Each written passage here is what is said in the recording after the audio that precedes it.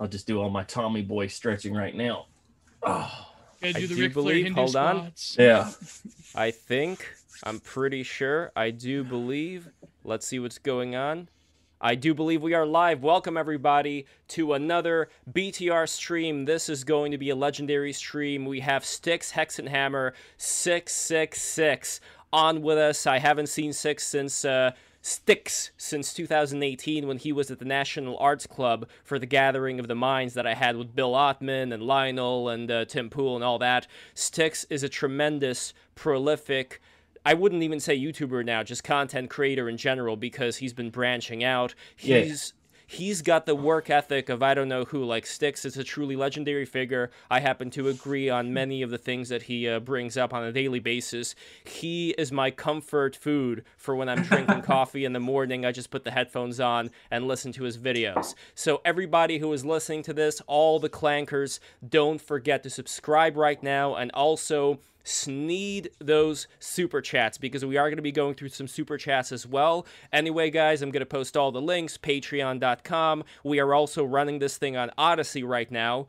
and we are also running this on DLive and on Twitch. So everybody, I'm going to post all those links. Make sure you subscribe to those. But without further ado, Styx666. We are also joined by the great Charlie Khan, Giovanni Panicietti as always, and we are going to have the great Brittany Venti joining us very soon as well. So welcome everybody once again. Gio, take it away with your monologue, my friend. Oh, I just wanted to say that what a great pleasure it is to have Styx on, and hopefully we can get into some cordial and friendly disagreement, because BTR, we really are kind of like the McLaughlin group, or kind of like the I don't know, firing line or something. But Styx is an interesting figure. Oh, here's Brittany right there. Hey, Brittany. So they're good. My monologue can be a bit better. So Brittany and Styx, I think, occupy a very interesting corner of internet culture. And I do mean culture, because we're getting into an age where the internet itself is a creator, a generator of culture, where they've really sort of seen the birth of various online movements. And in Styx's case, I've seen it to its end. In fact, for example, he was on the stream that basically ended the, I would say, anti-SGW YouTube push.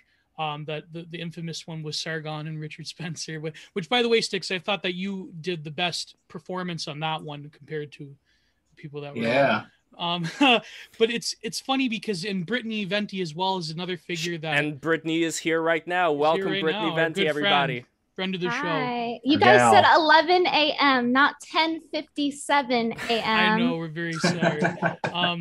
But Brittany as well has occupied a very interesting corner of internet culture in terms of the relation between the viewer and the performer, in terms of blending irony and sincerity, the way in which no streamer is, I mean, let's face it, the average Twitch streamer is not conscious enough to really do what Brittany does. Well, Venti's doing like that spoof character. Like, she's going so far, like I was saying before about being woker than woke. Like, you have to go so far above and beyond to really get the gag over and really slap somebody in the face with it so that they get it. But, well, both Styx and Brittany, I think, were born, even though Styx existed a lot longer, and Brittany has as well on the internet. You calling me old? I think, well, harken back to like your 2007 videos where you were talking about Satanism and all that stuff. But anyway, no, you look very young, Styx. You've got the fresh, beautiful long hair. Yes, it is. It's the same. Hasn't aged since he started. I think, like I mean, he had some times where he tried a new style, but generally, like, didn't work. His age is the same. I'm stuck in like 1971 stylistically. There you go. Well, you can up it a couple of years to like the glam rock style if you just copy Britney's hairdo. If you like get the curls in. You have the Marty Friedman 1999 type. Yeah, Styx starts wearing like euthanasia hair, bright pink and purple. I'll go for Ozzy when he discovered hard drugs. Maybe. There you go. But I guess the first question I wanted to ask both Brittany and Styx would be, how has not just the experience of being an online, I mean, I hate this term with a passion, content creator, because I don't think it captures what it really is, but how has it changed? And specifically, how has YouTube changed? For instance, I saw the other day and you covered a video on it that you released. Well, in my time this morning, I'm in Canada, so about the Right Wing Watch, the Jared Holt doxing channel getting banned, but then they got reinstated because, of course, God forbid, they get banned. So how has YouTube also changed in terms of just the communities that both of you come from, and how has YouTube itself instantiated various policies to marginalize what you two specifically or the people around you are doing? And how has it impacted both of you as like quote unquote YouTubers? So maybe Sticks and then Brittany. Oh, okay. Well, first let's get to the good. YouTube is a lot more stable than it was when I first arrived. Like, you don't buffer for 30 minutes to watch a 3-minute video. Some of the things they've gotten right, they've even scaled back some of the copyright abuse in some cases. As we saw with Right Wing Watch, that's probably why they got banned. But they're allowed to abuse copyright as they want because they're leftoids. Most of it, though, in the wake of 2015 or 16 has been negative. It really starts with Adpocalypse and it goes on through. And the big problem is not really the rules that they're using, it's the differential enforcement. Mm-hmm. So one person gets demonetized for exactly the same kind of content as another person that they don't get demonetized for. One person gets banned, another person doesn't. So Molyneux is not allowed to talk about certain issues. He gets banned. But Jared Holt, if he's on the platform, he can. Myself or Venti or someone like that, we're held to a different standard than someone who's labeled a priority creator. It's just the way that it is. Now, part of it, I think, is profit related. But at the end of the day, initially, YouTube's big creators weren't really profit driven at all. A lot of people got their start on YouTube. It was just for fun. And then the other part is, I don't know that YouTube, technically speaking, early on was even profitable, but it became big. It became big anyway as part of the tail end of the MTV era with Stern style stuff. Bum fights and Tourette's guy and all of these great things. Yeah. Now, in order to watch most of the Tourette's guy videos, they want like a copy of your passport, and it's just the most insane thing ever. And it saps some of the fun out of that content creation. But Alt Tech doesn't do that. They don't do that on Odyssey. They're not doing it on Rumble. And we are on Odyssey as well. We should get on Rumble. But when it comes to how powerful a lot of these Alt Tech or New Tech, as you now call them, sticks, are going to be in the future, a lot of people, I think, are too lazy. They stick around on YouTube or on whichever network just because everybody else is on there. What do you think is going to be the straw that's going to break the camel's back, if there is going to be one, unless people are just going to be complacent, that's going to finally get people to start seeing how dangerous it is to have all these centralized, or whatever you want to call it, platforms instead of the New Tech? Well, centralization is inevitable, but I'd say the straw was broken around 2016 because they made it a partisan political issue. Yeah. But as far as partisan political issues go, you have still a lot of people who just want to go with the flow. People who are absolutely unwoke. In otherwise, they have to pretend to be something that they're not. And will this continue, or do you think at a certain point pressure builds up? If we look at, for example, even the rainbow flag, we had, I remember I saw this post where this guy wrote, conservatives talk about returning back to tradition, and then instead of the new rainbow flag with the triangle thing, they're posting the old rainbow flag as the return to tradition. Return to tradition. Yes. The old ways. But that goes to this idea of something that, let's say, in more reactionary circles, people always talk about how Cthulhu swims left, if I'm getting that quote correct. Yes, always swims left. The various incentive structures are there for it to get more, which is another thing we could talk about. I guess we're going to touch on the critical race thing. But before that, Brittany, what do you think about how YouTube has changed? And you've had some troubles with YouTube lately as well. So. Oh yeah, I've had plenty of trouble. Recently, my whole channel got demonetized, and that was hard to even get back. I'm just lucky that my agent was able to do it because he's a great manager and he saves my ass all the time with YouTube stuff. That's really the only reason. I got lucky. Not everybody has that, and they just get screwed over. They'll at Twitter, YouTube on Twitter, please help me, you guys are screwing me in the ass, and they're like, sorry, it felt really good. So you basically have not a lot of support if you're not one of the chosen ones. And So you have to be YouTube's chosen. And there definitely is, as Six said, a priority. Because someone like me, if I curse too much in a video, or let's say even talk about sex work, so to speak, prostitution, sex trafficking, I'll get demonetized, even though it's like I can't speak against that issue. I understand if it was for it, if I was supporting it, but I can't even speak against it without getting monetized. And if I even curse too much, it's like banned, demonetized. But I feel like people who are prioritized don't get hit as hard. They're given a little more like leeway. And additionally, with back in the day, I don't know if anybody noticed, I don't know what example to give, but there used to be like these videos called Moon Man, and they used to be on YouTube, and now they're not anymore. So that goes tonight. It's the old mascot from McDonald's has been repurposed and recontextualized into a edgy character known as the Moon Man, and now Stalinized at this point. Oh my God! Really? That's hilarious. And you can't find any of the songs anymore, even though they're supposed to be like, the whole point of it is to be absurd and offensive. Like, it's not actually like, I doubt someone that watches that should actually be offended. Like, oh, he said the N-word in a parody song. But you literally can't find them as wiped. They must be on.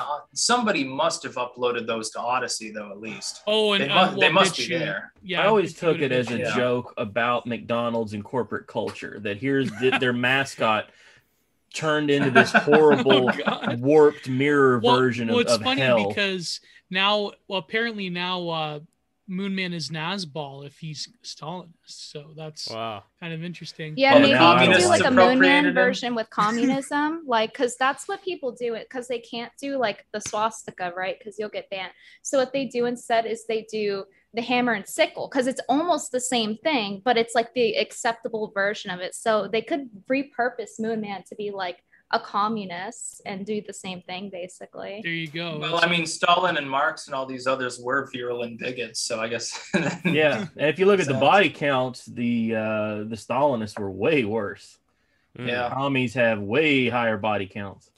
But how much do you think this is also a matter of a lot of, let's say, younger people now, let's say, and Gio, you know about this pretty well, that a lot of younger people are no longer looking at something like the free market, for instance, as being viable. So instead they're going, some, not all, but some are going more socially conservative and fiscally leftist. That seems to be the pattern that's going on right now. So do you think that this is all about, let's say, Sticks, do you think that this is all about, let's say, being tired of whatever they see as been the standard conservative paradigm, wanting to try something new, the grass is greener on the other side of the fence? Do you think that the commies are winning in that sense, at least, or no? No, I think the commies have consistently lost, and there's a reason for that. I think that basically the internet, though, is just opening people up to any idea that happens to be outside of the lamestream. Because, like, I mean, even like all of us are reasonably young, and there's a whole nother generation that's, even considerably younger, always raised with like the Walter Cronkite sort of mentality and stuff, neoliberalism, globalism, and all of these other things, lashing out at it. And it doesn't really matter what way you're lashing out at it, from which direction. It's still a lashing out. So you have people who are considerably further left, and like 20 years ago, they would have been considered absolutely nuts. You've got like the alt-right, you've got libertarianism a la Ron Paul, or even like the Mises Caucus at this point. You've got a million different possible groups of people, and they're all being led or at least guided by thousands and thousands of different people that are making entertaining content as well online. This, by the way, this is, I think, what the legacy media and big tech want to stop the most, because it's entertaining. It's no longer just the crazy dude on the corner who shouts about demons and dragons and weird stuff like that and says that you should embrace some weird methodology. It's people on the internet you can interact with, and they're not crazy. That's the whole point. That's what scares them. The lack of craziness, I think, scares the lamestream more than anything. But let me ask you, Sticks, this always comes up, the sort of, let's say, the evolution of, for just really a loose term, the quote unquote dissident right. What do you think, as someone who still identifies as a libertarian, the various critiques of capitalism from the right as capitalism itself being, or sort of, let's say the neoliberal order being a generator or at least a jet fuel towards, what we're seeing is just colloquially termed wokeness. What do you feel about the woke capital thesis itself? And also, I mean, I want to talk to Brittany because she's been on a very noble crusade against pornography. So we could also get into that. But really quickly, Sticks, before the porn question, the Coomer question, if you will. What do you think of woke capital? Yeah. I would say that it's not capitalism. I would say that it's a generation away from the concept of actually producing anything. And it's the absence of any productive value. It's essentially an attempt to differentiate one's brand from another competing brand without having to do anything at all. And it's enabled ultimately by central government and the legacy media's propaganda to convince people that it's meaningful. And so in that sense, while it is not technically an offshoot of pure leftism in the centralized sense, it is still an offshoot of ideological leftism more than anything else. Interesting, because people were mentioning our favorite communist in the chat, Vaush, who went after you recently. The dude who can't get away from his hate boner for me. Yeah, the guy who keeps talking about certain things involving children. Every video clip I ever see of them. And horses. Yeah, that's right. Shout out to Mr. Hands. Shout out to Mr. Hands. By the way, I'm supposed to justify him at any point with the debate. Oh my God. But apparently you noticed the sea change with him and the other bread tubers, how and to a more like, I would say, quote unquote highbrow, although I wouldn't say so, with the Chapo people. They all really switched over to just basically shilling for the Democrat Party as soon as the they wanted to get those super chats in. I would say it's actually very funny though. I think there was a bigger sea change with the anti-SJW YouTubers, especially Venti's old friend Shu, actually among other people. And Brittany, what do you feel about your old friend Shu on Head? Her change to her holy Saul on the road to Damascus moment, metamorphosis, and how Father Vaush has blessed her with his graces. What do you feel about Shu recently, Brittany? Her come to Rosa Luxemburg moment. Put it that way. There you go. Sad. It's just pandering. I'm just going to say what I've always said. It's just pick me behavior and pandering and grifting. Because it's pick me because you're pandering to men for whatever they want. It's being a pick me because you're doing that. And grifting is like whatever is happening. So it kind of logically makes sense. And she just had her 30th birthday, and everyone knows how men online tend to treat women when they turn 30. So the jig is going to be up soon for her. Her time is kind of limited with being able to pander to men and be able to grift based on politics, never actually going below the surface level, and just sitting on the fence to be able to like jump to the other side whenever she wants. And it's just not genuine. But that's what I mean. Like, it seems that, oh, sorry, love, but it just really quickly, it seems that like you and Sticks and others, there's a select few who have stayed the course throughout this whole thing. But I do notice that a lot of those old anti-SJWs, the quote-unquote culture warriors, they have either went to BreadTube. I mean, some of them probably naturally landed upon, the alternative right is pretty much dead, but you know what I mean. Let's call it the dissident right, if you will. But what is it, just sheer grifting? Like, what motivates people? And I'm sorry, Lev, I cut you off. Yeah, it's like you're surviving because like if they're banning old people on the right, and you want to make money, what do? Right. So there's that factor too. And that's why that becomes trendy. And that's why people will grift towards that. So there's definitely a monetary motivation there as well. But the bootlickers of society, they don't want to get banned. They don't want to have to fight an uphill battle. Even if the glory at the end of that fight is greater, they're not willing to go through the effort ultimately. So they'd rather roll over, and they have their corporate sponsors and play by the rules more or less, and they still pretend to be edgy, even though some of these people, I mean, Christ, they're older than me. I just think it's damn funny. I think it's damn funny that the guys who hate capitalism the most always have merch for sale, always they're willing to accept super chats.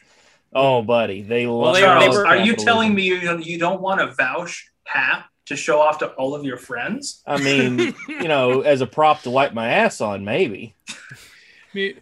But you know what everybody does need? Everybody needs an official Styx Hex and Hammer 666 mug, because this is something that is going to purify your coffee every morning. So I'm going to link to the merch section. when I grift and hawk merchandise, though, it's not actually grifting because I'm a capitalist. So I think that people should pay me for the cup because it's good quality. You can put coffee in it and stuff. I do find it so funny that people who think that everything should be collectivized are still selling stuff low. But what concerns me even more are not just the online leftist grifters, but a lot of the people who are still on the fence and don't want to say anything that'll get them in trouble. Do you think that there's going to come a point where the level of authoritarianism that we're seeing right now is going to look cute relative to what's going to happen in the future? Or do you think that this is kind of like the high point, and after people are just going to start relaxing, doing other things, going back to the 90s like Tim Dillon was talking about, where people just completely left off politics and were doing other things? Like, if you had a crystal ball, I know you have a crystal brain, but if you had a crystal ball, where do you think a lot of this stuff is going to go? And I'm going to do super chat soon as well. Me or Brittany? Yes, you and then Brittany. Okay. See, she's literally got a crystal ball. So. Yeah, there we go. Yeah. I would say it's impossible to tell. We could be going through a transformative stage that's temporary. Like I've talked about the paradigm shift within politics. My hope is that transfers over to culture and people let that shtick go. If it does get more authoritarian, what I warned of years ago will come true, which is that people like us, basically everyone on this call, we're close to the cutting edge at this point because everyone that was more edgy has already been banned or at least demonetized and depersoned to some degree. That's why I'm betting on new tech, because there's literally nothing else to bet on. Now, in longer terms, I think eventually that sort of anti-free speech mentality falls by the wayside, but it could take a very, very long time. And a lot of people, they can't weather that because that's where their income is. They're going to have to flip burgers for years. And are you guys tired? Are you guys tired of being bored? Like, you just go on YouTube, there's nothing to watch. I feel like at some point, collectively, everyone has to get really tired of being bored. I'm at that point. Well, I think this is why they're stupefying people. Like, if you, Styx, are you familiar with Humans of Flat by any chance? Have you ever heard of that concept? No. Okay, so Humans of Flat, this is a Twitter account that was created by our good friend Eli Schiff, where if you ever look at advertisements, I'm sure there are some in your neck of the woods right now, but it's like these blob people. Yeah. It's like blob people here. I'll show you some examples, but it's like these blob people with small heads and large bodies who are all like different colors and ambiguous as far as their gender goes. Oh, I have an example that YouTube actually has, but it's basically the aesthetic, the main aesthetic of the corporatocracy, if you will. And it relates. So it's almost like the Mucinex commercial, the Phlegm family that wants to sell you the GitHub. Mucinex. Yeah, it's the predominant aesthetic of the there we go. Yeah, the like woke people corporate, beyond gender, beyond sexuality. It comes a lot from like mid-century modernism and fauvism, like Henri Matisse. But it's basically like this is what the picture that the Great Reset people. Oh, that guy with the beard has some big knockers. But the reason why I bring this up is I think that it has a certain degree of an effect on making people stupider. I'm not saying this is directly responsible for it, but it seems like if everybody on Twitter who's like, well, not everybody, but if a lot of people on Twitter have the pronouns, have all of these hashtag BLM or whatever, at a certain point, they represent this group identity, and they're not really adding anything to the discussion of worth. And in a way, I feel like it saps energy from people and just makes them more into these robots, NPCs, whatever you want to call it. But I also wonder, like back in the day, since Styx, I know that you're a big fan of history, back in the day, there used to be a lot of people who just lived off the land, and they also maybe, you know, they were aware of certain things having to do with the climate and all that, but it's not like they were reading Shakespeare, you know, like they were very simple people. So do you think that people today with all the access to information have gone, you know, have evolved or devolved, to put it simply? I think, well, it's both. There's no such thing as evolution. It's not one directional. It depends on stimuli. What I would say is that it reminds me most of like the early 20th century with the anarchist art, Dadaism, but you know, early postmodernism in the sense that it was then, and all of the weird stuff that happened, including in politics. People think that bomb throwing leftists are a new thing. Bomb throwing anarchists and socialists and stuff, at least in the United States, peaked in the 1910s. That we've already gone through this sort of thing before. There's nothing new under the sun at this point. It's just the internet blurs that line between different periods of time, I think. And so right now, we're not really in a time period so much as a mashup of every prior time period. So you have some people that they literally want to go back to like a Roman city-state. Some people, they're like, well, I think it should be great if we had swing music again. Let's be like 1922. And then some people like, we want neon lights in the 80s. We want long hair in the 70s. We want hippiedom. And everyone's gone completely nuts, although it is kind of interesting because at least you get good music. It's really the Frederick Jameson like postmodernism, logic of late capitalism. Like eventually eclecticism becomes what Sloterdijk called like the age of foam. Like everyone's in their like little micro bubble. But Brittany, you also had a video recently about how the internet has changed. And like as the corporations have rolled in, it seems that culture itself is becoming like severely flattened. And like we can't, you know, for example, my good friend Charles here keeps getting banned for memes. I mean, come on. But, well, you know, it's just a guy who happens to have the same name as me and was using a similar Ninja Turtle avatar. Mine's totally different from that guy. Mine has the rainbow flag. Totally different guy. And he just happened to post memes in a similar way that I do every hour on the hour. Would dunk on celebrities and say salacious things to e-celebs. You know, once got retweeted by Ice Cube. That was a fun one. I'm sure Styx would love that one. Ice Cube had some people that he wanted killed for being racist. And so I gave him the names. Hugh Janus, Felter Snatch Up, Pussy Came In. And Ice Cube retweeted them asking who do what. Well, my personal favorite would be Harry McCracken. Ah, yes, Harry McCracken. What about Mike Hunt? Yeah, Mike Hunt. Litteris. Bend over. Amanda Hunt. Oh, wait, it's well-known not Harry racist McCracken. Bend over. I screwed up. It's not Harry McCracken. It's Phil McCracken. You know who's the worst one? But you can never find her. Is Cleo Torres. If you can find her, she's I still want to find one. Amanda Hugging Kiss. Oh man. But Brittany, what were you talking? Yes, culture and the internet and how well, Brittany is a product of like Brittany in a way is an egregore as well, because there's like a Brittany Venti that people know personally, but then there's some Brittany kind of Venti. abstraction. There's nothing there's the social mask, the character, the cartoon character of kind Brittany of abstraction. Venti. Yes. Yeah. So I think that back in the day, as you were saying, he was getting banned for memes. That wouldn't have happened because he would have just had his own website to have said memes on. Yeah. And then nothing would have been done about it generally because it's not really causing harm to anybody. So now that everything is like condensed into like 10 different platforms, now it's like the same people have the control, so they can just collectively ban one person at a time, like all at once, like they did for, I think, Alex Jones, a few others they do that for. They just completely deplatform somebody. They and they all agree to do it. So there's no like alternative that's like viable that people actually go to and you get traffic from.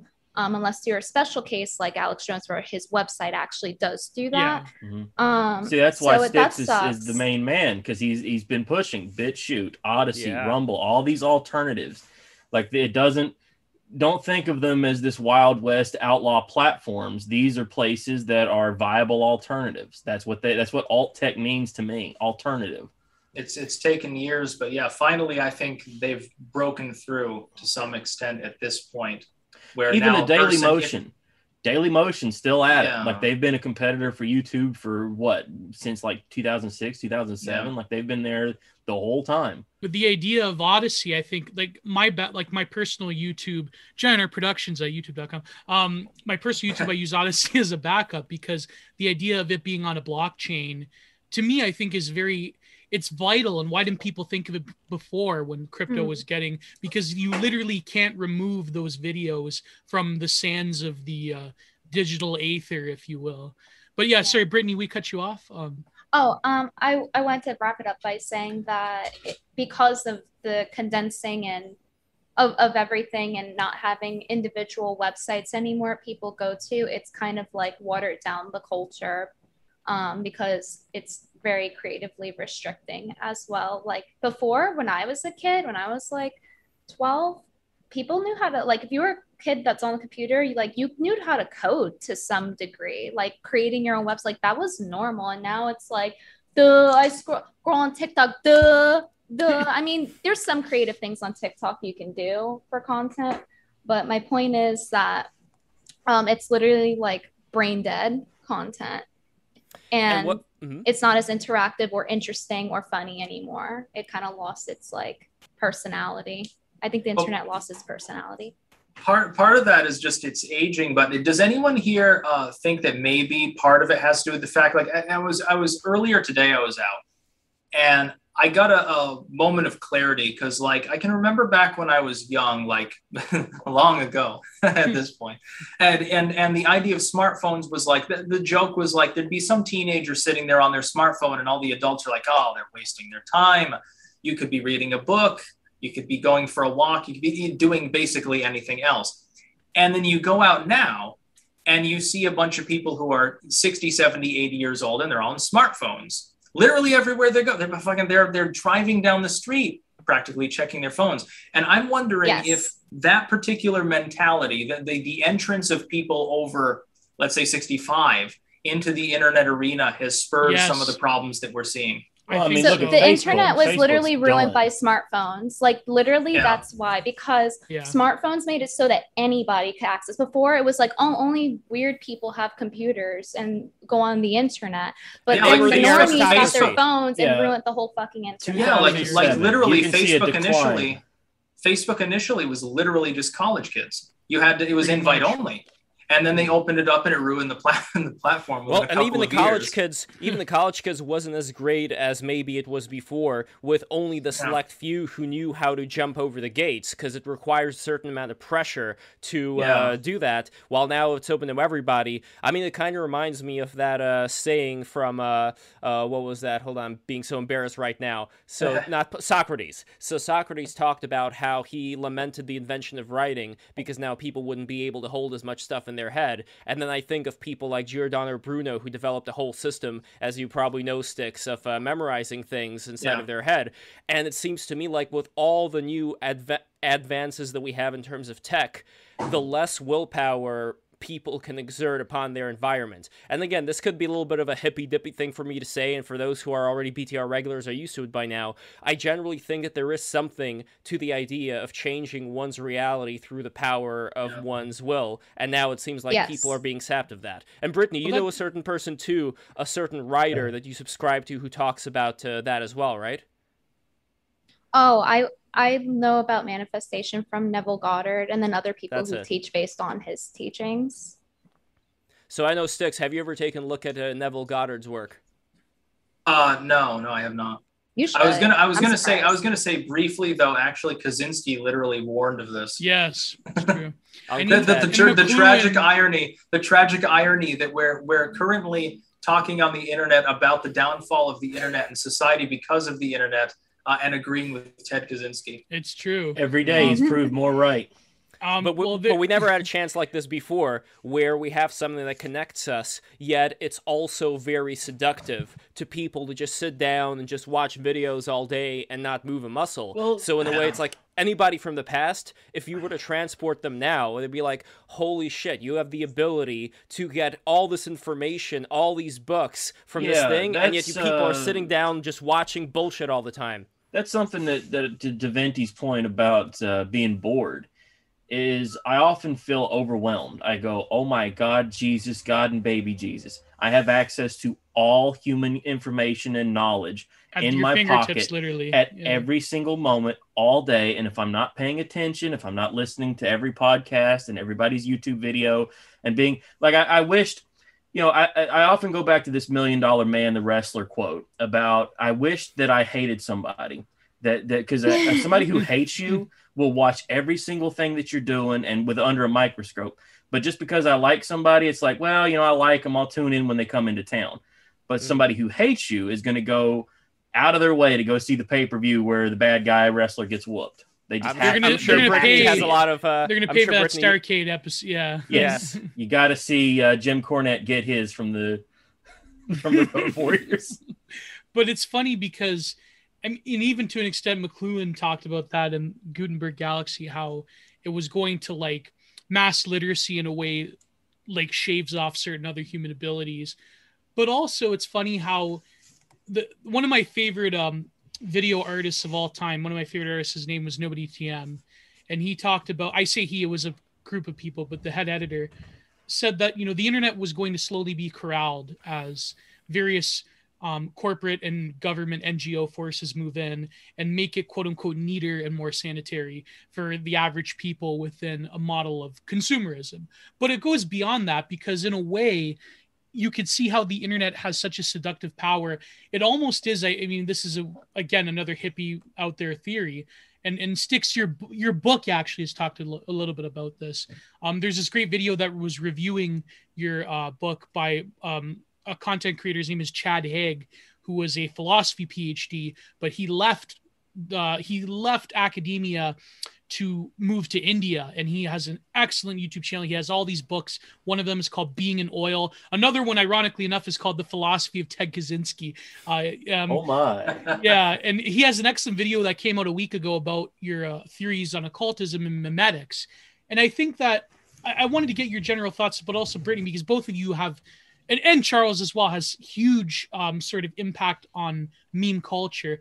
But it seems that the memetics are working in such, this is the video for people that want to check it out. I love Chad Haig. Been watching him since 2013 with his original YouTube channel before he left. But it seems that memetics have such a potential and such a subversive force. But yet when it comes to, I think TikTok is the apotheosis of this, even more than Instagram. It seems that as the quote unquote normies are entering digital spaces, that the memetics themselves are in a strange way being colonized by these various forces of governments and corporations. And, on the right, we all talk about how the glowies are, creating different memes as honeypots, but that idea isn't far. When you look at the history of intelligence agencies and their experience, for example, with Operation Stargate, it's probably not far from the truth that they're probably studying our memes and finding, I know corporations, for instance, like look at Arby's. Yeah. Arby's is all over memes on their Twitter account. They'll do like little origami things. Wendy's has done the same. All these companies. But they all want to have the sassy Twitter. It's explicit that they study memes. Like the idea, this is hysterical, that one of us can draw up a stick figure cartoon, pop it on 4chan, and then it ends up on a CIA database is literally true. I mean, we've definitely gone around the deep end at this point. I think that the chaos, though, is the fun part. Like, I don't see any problem with that. Okay, maybe we're all going to hell. At least we're having fun on the way. Oh, well, speaking of going to hell, that's the other thing I wanted to bring up. As a traditional Catholic, I disavow that statement, Sticks. A little bit later, we're going to say that. We're going to do what we're going to do. Yes, exactly. We're all going to say that for the end. I think Brittany is probably on a database. She was at the He Will Not Divide Us rally and got arrested. I guarantee all of us are on some sort of radar. Yes.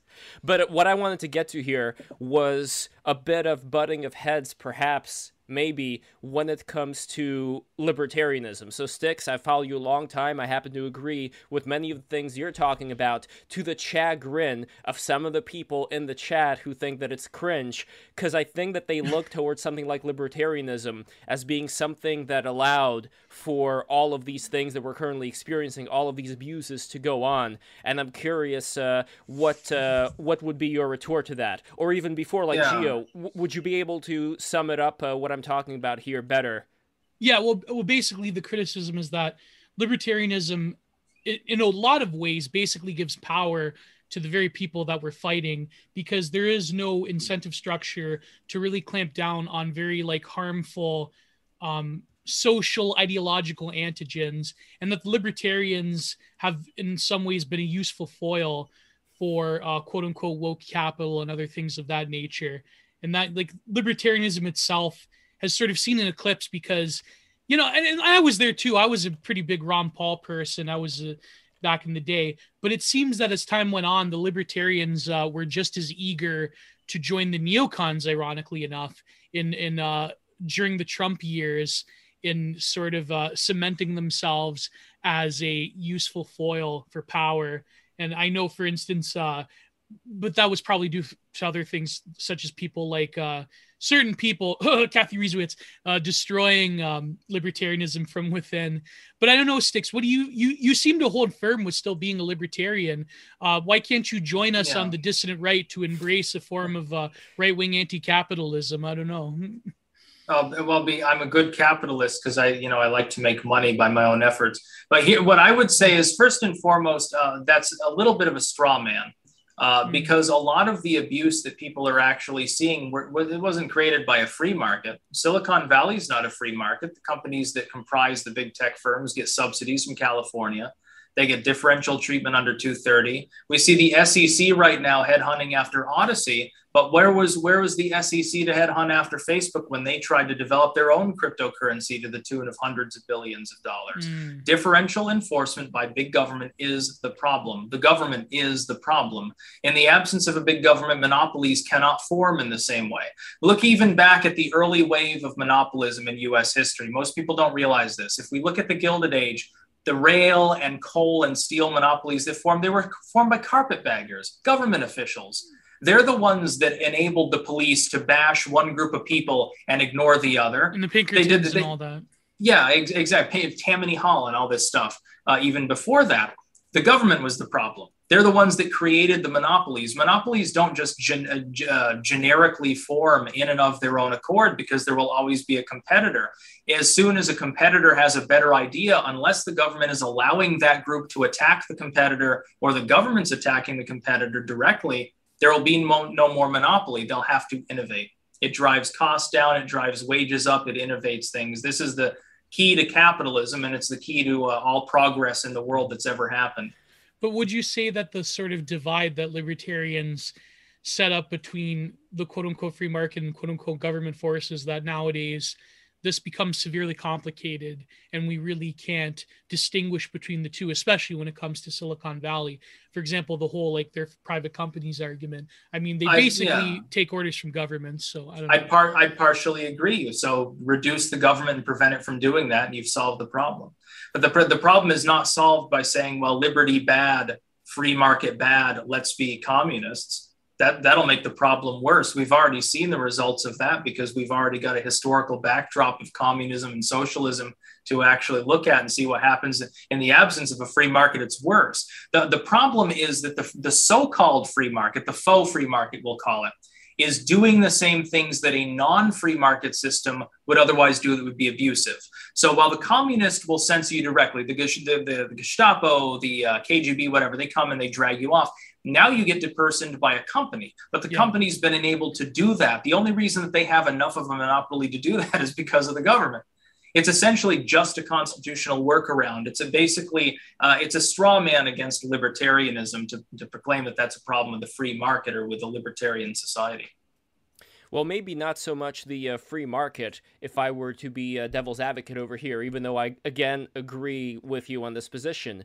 I think what people are looking at is a relative weakness that they perceive today, where people become too easily pushed over by forces that wouldn't play by their rules.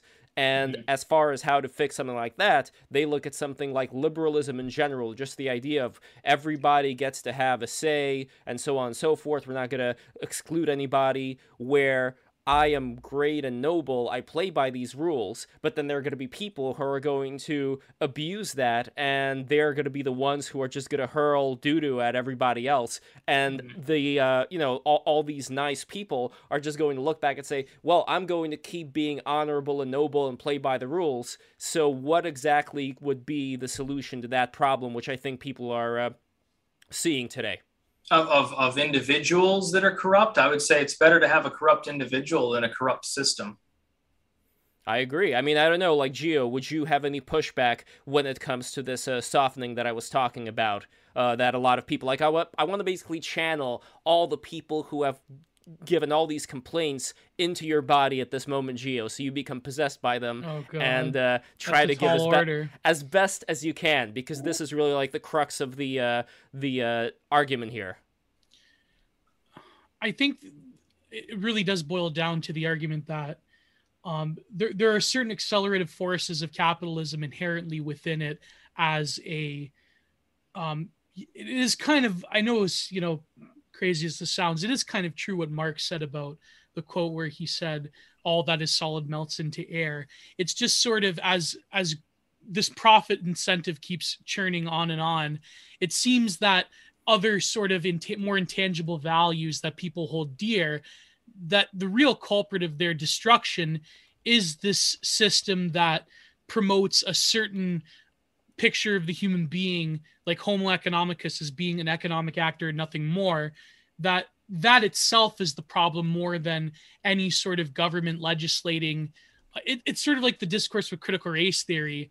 It is true, it is good that people are fighting back and they want to ban it, but at the same time, it's like the counterpoint of, well, it's, wokeness, it's Marxist and all of that. I mean, if it's Marxist, then why is every single corporation changing their avatars during a certain, during the June month?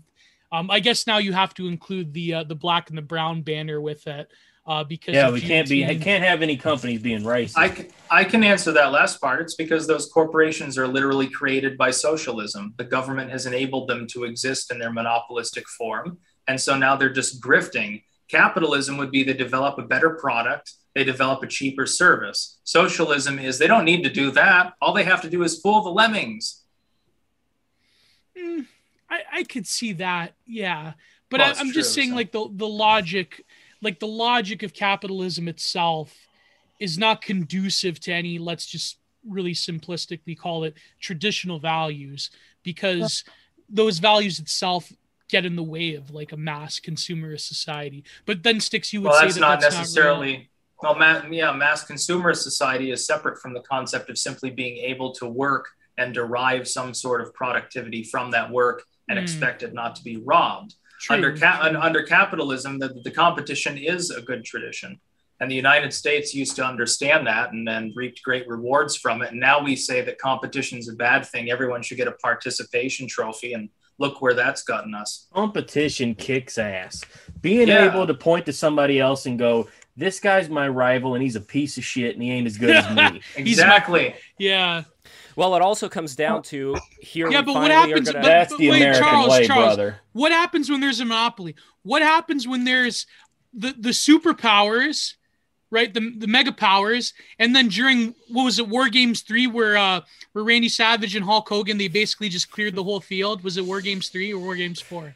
Like, what happens when that happens? When they're guys at the top, the clique, they're they have control over the booking decisions. What's going to happen? Well, then you've got to be the cream that rises to the crop, brother. Nothing means Sting? nothing. You got to be Sting? Yeah, you've got to be an enigmatic character. Savage? Randy Savage. Randy Savage and Hulk Hogan, they had a monopoly over the booking when they were the mega powers. And there was War Games 3 where they beat like 15 different I don't know what you people you are have to be an about. enigmatic character and stand above the rest. You have to be charismatic. You have to work. That's the thing. To rise to the top at that point, Dankula used to say this, that there's a certain type of content creator that are playing YouTube hard mode. And, because they're not promoted. Their notifications are just buried. They're just not there. They're demonetized. So they're playing. Shout out to BTR. Everything they're doing is literally everyone on this call at the moment. Yeah, pretty much. Yeah. Yeah, it's an uphill battle, and I'm not going to take that uphill battle easily. I'm going to fight 10 times harder. The more I get banned, the more I get demonetized, the more I get told, "Oh, Charles, you went too far. That's too much. What have you done? You can't say that." The more I'm going to say it, the harder I'm going to go. I just heard in the chat, Brittany, you hate pro wrestling? What? No, I actually have a lot of viewers that really like it. But it was a meme that I would rage at John Cena. That's true. That's pretty acceptable. That's all right. But what I wanted to get to, because we only have around 15 minutes with Styx, because I know you have a hard out. I wanted to get to. Yes, touch on the occult as well as touch on religion. And by the way, speaking of the occult, we have Alexandra Plotnik joining us over here with her horns. I don't know if you're a cow or a demon. I don't know which.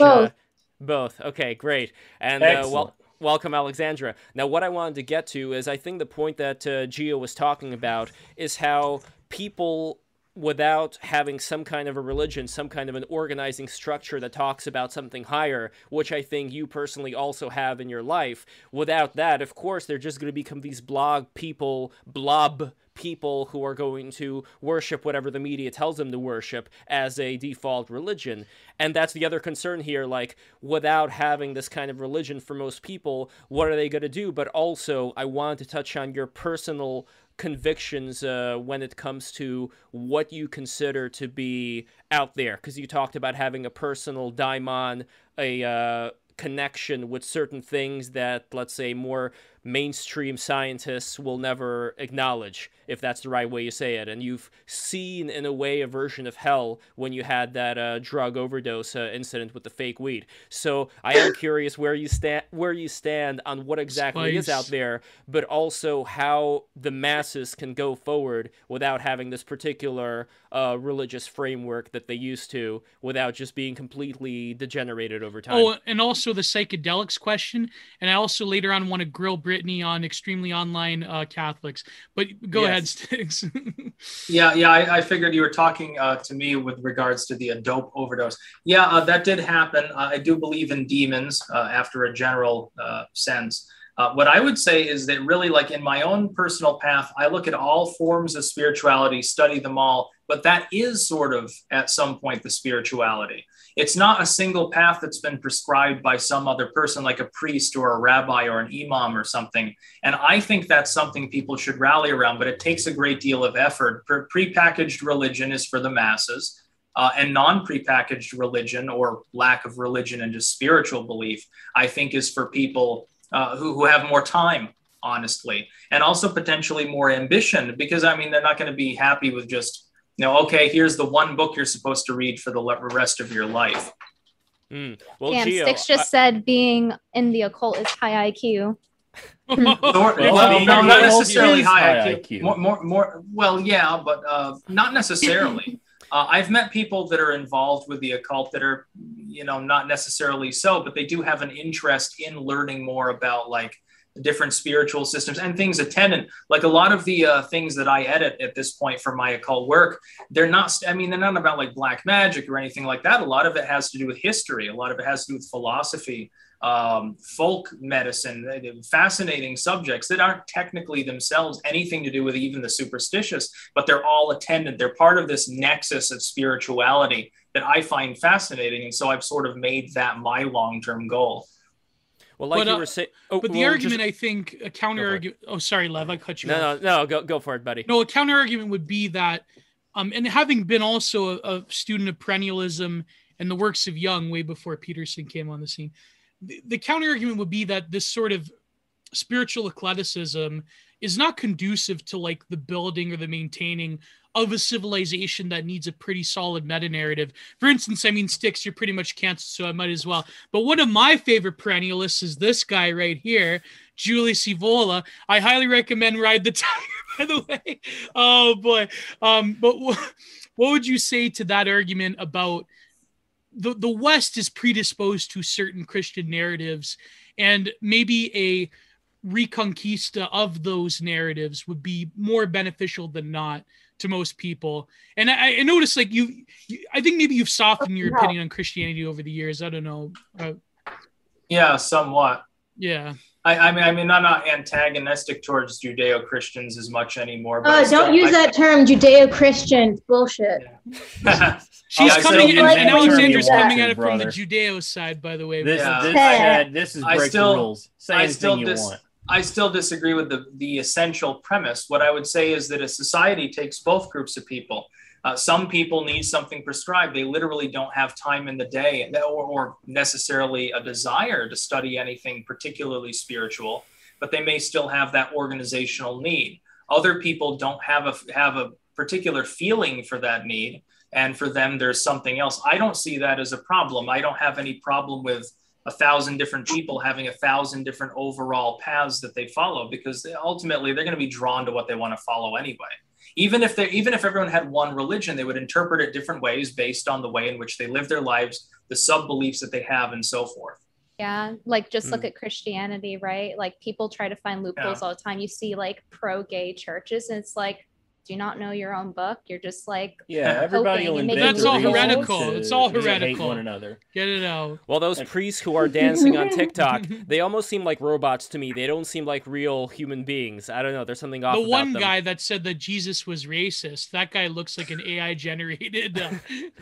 But to push back a little bit on you, Styx, when it comes to this video you did way back in the day about Freemasonry, where you were talking about it being the deification of man, my one issue with that is, and I know Gio's not a big fan of Gnosticism, but in general, the idea of attaining wisdom through the process of... I hate the Antichrist, by the way. I hate the Antichrist. Meditation and all that stuff. I see that as a positive, but my concern is that there are some people out there who would take the deification of man to mean the deification of me and my friends as we currently are, as opposed to a level that we can get to later on. And some people, let's say, who are more tinfoil-minded would say, well, these are the people who are responsible for all the bad shit that's going on, because they know how to manipulate reality, even if we're not using the magical term, even if we're just talking about, through propaganda, through media, and they're using it, but they're not uplifting themselves to a higher spiritual level so that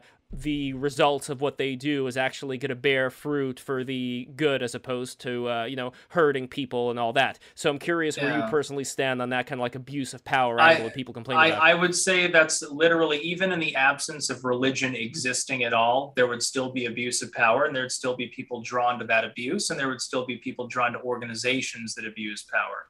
It's unavoidable. It's part of humanity. And so it really doesn't make any difference overall, whether it's, the Freemasons or some satanic organization or the Catholic Church with little kids. Ultimately, at the end of the day, people are going to gravitate towards things that enable, or at least make excuses for, their own perversions and proclivities. I just want to say that, because Styx just said the Catholics and children, I just want to point out that I think that they really get the bad end of the stick for that, because every religion abuses children because they're in a position of authority. Like there's even rituals in certain religions where they suck the little baby's penis. So that's kind of child abuse. Don't mention it for YouTube purposes, but statistically the government has abused more children in foster care than any other ones. But before you go, Styx, I guess Lev, if you could shill the Patreon at the minus $30. I did this at the $30 first over here. Okay, this is definitely legit. He is technically not on Twitter anymore, but look at him. Wait, what happened to him on Twitter? It's just woke madness. Bark. Woof, woof, woof. Did he got banned from Twitter? No, he just decided not to do it anymore. But anyway, hello, boys and girls. I'm definitely legit. Bark, bark, bark, bark, bark. Love's father makes these magnets. Yes, my father creates these beautiful magnets. This one's made out of cherry. They are made out of great quality wood. So patreon.com/breaktherules. For a $5 patronage, you are going to get secret areas in our Discord. You are also going to get the ability to post in the BTR chat with an avatar instead of just posting in YouTube chat. And you are also going to get audio only, the audio versions of all the episodes that come out way earlier before the rest of the masses do. For $20 patronage, you're going to get these absolutely beautiful magnets every year as long as you keep being a patron. And for $30, you are going to get, in addition to all that, Geo's absolutely beautiful print. Here, I have the pictures. Here's the print in action. Wait, hold on. I don't know if you could see my easel back there, but I'm an artist and a printmaker, and these are woodblock prints. You can get one of the 5 I'll send you at random from what I call the That Feel When No GF series, where I did these Wojak figures from traditional Japanese woodblock printmaking. Here's 2 of them. Yeah, that's the crying one. Oh my god! And what I wanted to show, I love that's pretty good. What I wanted to show Sticks, one of my best friends is also a very brilliant portrait artist. Shout out to Matthew the Stout on Twitter. He did this one of you, Sticks. So my buddy Matthew, I gotta see this. Yeah, he drew you, and this is his. Always I fun think he becoming added a you meme. once. Oh wow! Oh yes, I have seen that. I actually have it saved. God. So shout out to my friend Matthew the Stout on Twitter. He's a very good friend of the show as well. That was definitely one of my favorites. I really like Catholic art. Actually. I have to draw you, Sticks. I think I should do a print. I should do a wood engraving of Sticks, Hex, and Hammer. I would love a wooden engraving. Yeah. We're not done yet. We're not done yet. So that's the $30 tier. Also, you could DM me if you want one of the woodblock prints on giantgeo@twitter.com. So okay, so $50 is going to get mega you all of power the above. tier. Yes, all of the above, plus another beautiful painting from Geo from the Bob Ross School. And you are also going to get a completely custom wooden magnet. My father is going to make whatever you want, within limits, of course, whatever you want. Even sexual ones if you want. Well, no, I'm maybe have not. an inflated lioness. Like an inflated lioness. Oh, no. Okay, oh, no. Anyway, and you're also going to get from Jules, he's going to paint the beautiful figures from Warhammer 40k, those figures, and he's going to send those to you as well. And you will get a poster print of any of the episodes because Lev and his father animate, because Lev was an animator. They do all of our buffer images. You will get a poster print of any image. So if you want a poster print of this stream with Sticks, Hex, and Hammer and Brittany Venti, if you want to, we had a sewing discourse with Brittany. If you want a poster print for your room of Brittany Venti, I'm not going to say what you're going to do with that poster. Oh, God. There's some sickos that follow Brittany out there. But if you want one at the $50 tier, we will print one out for you. So if you want a poster of Brittany Venti or Sticks or all of our other great guests, you can get one at the $50 tier. Making me feel like a prostitute. Oh no! We're all prostitutes here. If you've been on BTR, you are a whore. That's just the rules. Every good single feeling. one of us. Feels good. Sorry, Sticks. Sorry, Sticks. It's true. Yeah, By the welcome. way, the last question, Sticks, I guess would be a meme. Oh, and then super chat. Oh yeah. What do you feel about the porn OnlyFans question? What do you feel about its social I influence? think it's always existed and always will. That doesn't make it less regrettable in some cases. As far as OnlyFans, though, I mean, that's just a venture that's begging to collapse at some point. Yeah, they're saying that they're going to try to shy away from lewd content, is what the press release said. Lewd content. That was going around the other day. No, I don't think they'll be around in their current form for even another full year, probably. To tell the truth. By the way, we just got a $5 patronage from Dora. Dora, I guess the Explorer, I don't know. Well, you're exploring BTR right now, and I'm so thankful for you doing that. We are the #1 most underrated, greatest live stream of all time. We have had Frank Hassel. We have had Charles Carroll of MDE fame. We have had so many amazing guests. Professors, philosophers. Our basic thing, by the way, literal schizophrenic weirdos. Yes, but anyway, onto the super chats. Onto the super chats. So Sebastian Monroe, $2. Love the show. Here to clank. Hickson Hammer, $5. Request for sticks. Could you tell these people once and for all that you and I are not the same person? Unless we are, then never mind. We have a super chat from No One. Clank, epic per usual. Judge Holden, $2. Shout out to Sticks for publishing Hermeticum Cabalion. Yeah, it's a good one. Oh yeah, the Cabalion, yeah. Matthew Hammond, $4.99. Sticks, no cotton skyscraper video today was great. I agree. Hope we get more. Yeah, that was a great. Yeah, it's the whole thing. Like people, they actually believe that like everyone in America had the Bucks. You know, and that they were just like, what was it, like 2% of the southern population of the Confederacy actually owned the Bucks, or it was a few tens of thousands of people. I mean, if they wanted to complain, they should look at the Caribbean or Brazil. Yeah. Well, or the Arab trade that was going on at the time. Still goes on nowadays. Still kind of does. Yeah, that's a bad part of the world. I think there's an important question that nobody asked about that I kind of wanted to ask about McAfee, what Sticks thought of that. Oh, yes. What do you think of his murder? Yeah. He did not kill himself. No, in a nutshell. No, I think he got smuggled out of prison. Like he had the right connections. Him and Epstein both got smuggled out. Do you think they're still alive somewhere out there? Are they with partying? Tupac? Are they with Tupac? Well, that profile photo of Epstein did not really look like him. Like the ear was different, but I'm not going to get into that. Okay, we have Matthew Hammond, $4.99. Oh yeah, we had that Sebastian Monroe, $5. There are people in the chat who believed Crowder dodged Sam Cedar when it was Ethan Klein who dodged Crowder. Also, that's Ethan what it was. Ethan screwed Ethan. Wait, one last thing. One last piece thing. Of shit. Oh, Ethan sorry. Became, hold on. He'll ban us. Hold on. Ethan became a water sports fan. Apparently. Okay. So next one over here. Pagan Libertarian Milady donated $2. Well, I'm going to say it globo-homogenous art. I'm not going to say exactly how he said it just because I'm going to release a video on my personal YouTube channel in a few days on that particular image, but I had to, because my YouTube's mostly for art criticism, and I have to be very careful with saying it's a global homogeneous. But anyways, go. Yes. Yeah. Anyway, okay. We have Nico donated ARS50, which I think is Argentinian dollars equivalent to 6. Still great though. Thank you. Who says the real critique of libertarians is you keep losing wars. How can a libertarian society defeat the Chinese spy network? It will be a massacre. So I know you got to go, Sticks, but any quick response to that, like one sentence or whatever? I'm not really worried about a bunch of communists who haven't developed a first world navy, so there we go. Dorian Gray, $9.99. I am just here to simp my venti and a new snazzy looking cow lady. There we go. Snazzy? Wait, Nazi? No, snazzy. Snazzy. Oh, thank you. I like to think I'm on the. Yes, everybody follow Alexandra on again Porco. She just has like a couple of hundred subscribers on her Twitter, and that's it. So you gotta raise that up. Anyway, Emmanuel Gregor, 1111.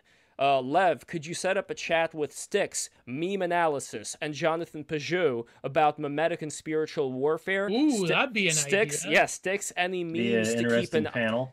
Any memes to keep an eye on this year. So yeah, Sticks, I would absolutely love for you to come back on the BTR stream at a later date. And as long as I can rant about log posting. There you go. And any meme to watch for this year, something that's on the up and up. I'll always look for the revival of Pepe to see the direction of politics.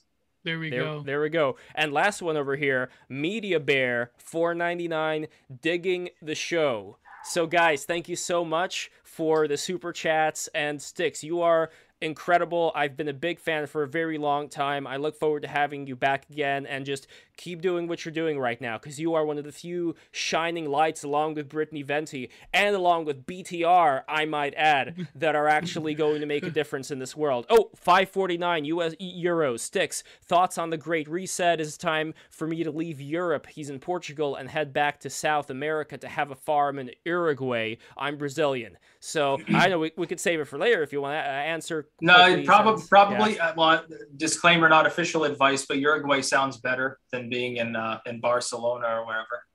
There we go. All right, so Sticks, once again, thank you so much, brother. I really appreciate this. And guys, if you are not buying Sticks merchandise, I don't know what the hell you're doing with your life. Sticks is an amazing, prolific YouTuber, but he is also a capitalist in the true sense of the word. So guys, just go to his YouTube, go to his merch area over here. You can buy t-shirts. That's not released yet. The merch link is not live for a day or two. Okay, well, when it is going to be live, go there. And, of course, follow Sticks on YouTube, which I am very... I can't even say that with a straight face, follow Sticks on YouTube, honestly. Yeah, you really want to follow him on BitChute, on Rumble, on Odyssey, Minds. You want to see all the real shit. Yes. That's what you want. Daily Motion. Bring it back to 2001 tech. Exactly.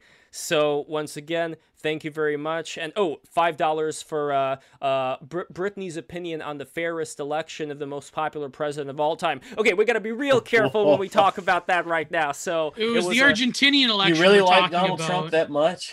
It was the most popular president ever? The real president? Yes, indeed. Okay, so anyway, Sticks, once again, thank you so much. And we are going to have a bit of a... Brittany, if you'd like to stick around for a bit, we're going to have a bit of BTR after hours. And a denouement. Yes, exactly. Everybody subscribe, Patreon, follow me on Twitter as well, twitter.com/LevPo. I write a lot about my dreams. I post artwork, animation, and also one other thing. Follow my Twitter as well. Yes, absolutely. Twitter.com.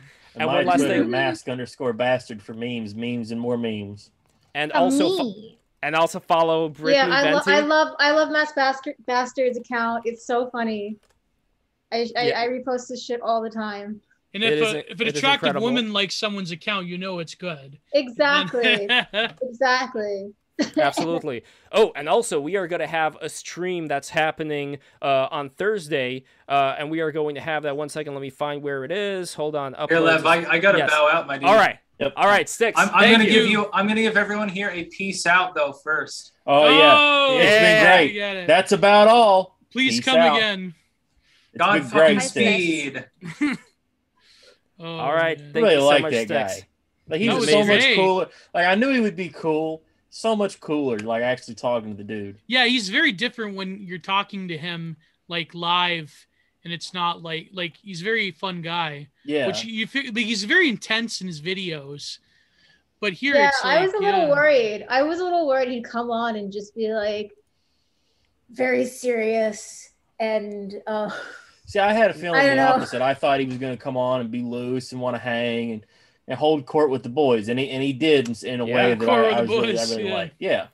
Absolutely. Oh, and by the way, everybody who is listening to this right now, we are going to have a stream on Thursday. For all those who don't know, we stream every Tuesday, Thursday, and Sunday on my YouTube channel, The Left Stream. But we are going to have a stream that is coming up on Thursday, and that is going to be with Pardes Saleh. So, Brittany, I don't know if you know Pardes or not.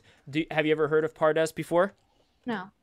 So she is a live streamer who used to be a lot in DC and politics. Now she does real estate. She's wearing the culture shirt over here, so she's more around the circle of like Ali Alexander and a lot of the more Trump-supporting people in that sphere. And she's also a friend of Martina Mercoda, I believe. And it would be interesting eventually to have Martina Mercoda and Brittany. I don't know. Because Venti and Martina got heat. Is it possible nuclear heat. Yeah, is it possible to have a reconciliation at a certain point? A burying the hatchet, if you will. But why not just have a long-form argument where they just yell at each other? That too, but I have to... I don't want BTR to turn into internet blood sports. Oh, but Brittany, would you be willing to... A Hell in a Cell match. Yeah, would you be willing to stream with Martina Mercoda, or is that sort of like not cool, or... I don't know. I wouldn't be opposed to it. I'd have to check with my manager, but all right. Yeah. Yeah, we'll see what happens. There's your cat in the back. Or what's your cat's name again? This is Reen. Reen? Rain. Rain. Oh. Should I maybe call her Lane? Or no, you're not into the anime. Yeah, it's a real nice looking pussy you got there, Venti. Nice and soft. I knew my second cat Spot. His brother was exactly like your cat Rain. Oh, look at that cutie. Boy or girl? Beautiful. It's a girl. My other cat Petals. She's a ragdoll, flame point ragdoll. She's on the floor over here, angrily looking at Rain because she's getting pets. Oh, that's adorable. Now, when it comes to you, Brittany, and living in New York City, I think we have the most New York City people on the stream right now, which is me, you, Alexandra, Charles, and Gio are not in New York. But either way, when it comes to New York City, you recently got punched out by some crazy person on the subway. What exactly went there? Oh, you're asking about when a guy tried to punch me? Yeah. What? I don't know. It's New York. That's just normal. You know, crazy people try to pee on you. They masturbate in front of you. They try to punch you. I didn't know the guy. I accidentally make eye contact with him. Apparently that warrants him to throw a fist at me. I dodged it, but like... Did he even yell out, "Hey, I'm walking here"? Nothing. He literally like, imagine Pokemon when they like make eye contact with you and it goes... That's literally what happened. He like... We made eye contact and then he went to punch me and then I like jumped back and dodged it.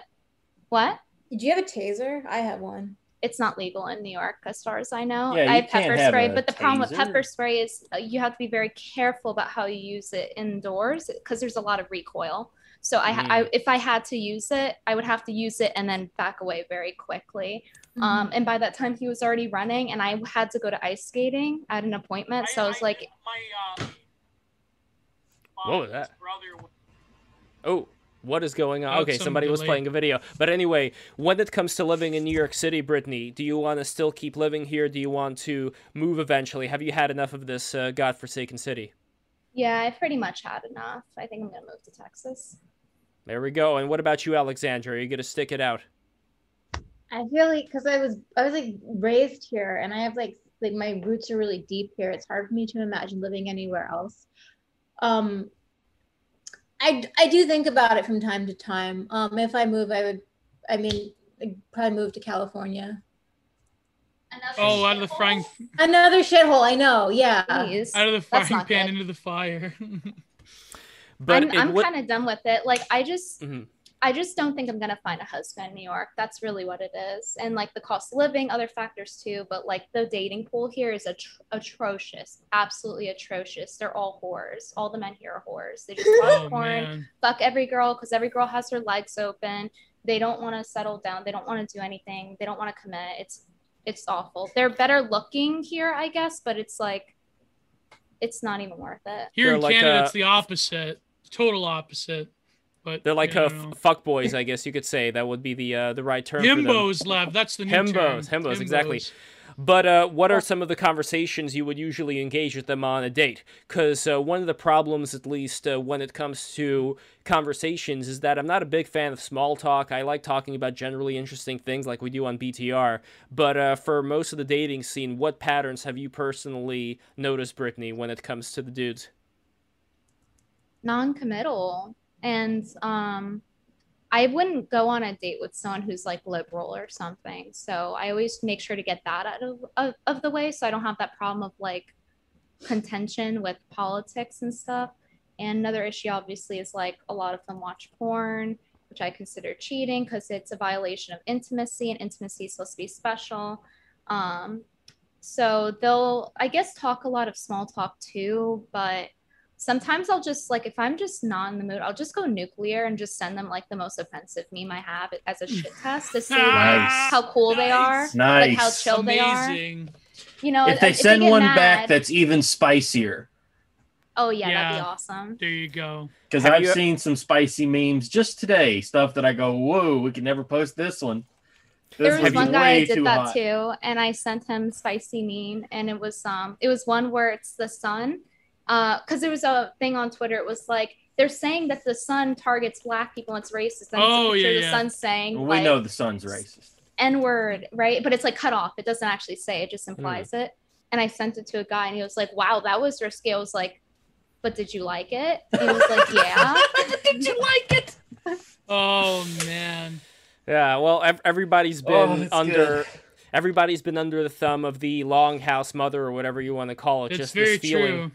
Just this feeling of being constrained in what you are and aren't allowed to say. Like I've experienced, I personally try to say things in ways that wouldn't necessarily upset people while at the same time saying exactly what I want to say. See, I just try to go, well, I'm a bastard. Like, what did you expect me to say? Like, I'm saying stuff to get heel heat. I'm saying things that are purposely inflammatory to get a rise out of people, because the people who are going to get mad, that's the joke for the people that get it. That's the joke. It just seems very much like the generation that I grew up with, the millennials, back when I went to Catholic school with them. I thought, man, these are really stupid kids. How are they going to grow up and do anything? And most of them didn't. You know, Yeah. like most of Gen Z doesn't seem to be doing that well either, which is why I don't want to look at the past with rose-colored glasses, but it does seem like so many people today have just degenerated in terms of willpower, in terms of standing up to anything. And again, There's I don't know, a lot like of arrested development. The idea that you're stuck in the baby phase, that you're stuck in that yummy phase of life, that you're just living for video games and fun, and you want to eat McDonald's and chicken nuggets with chicky nuggies.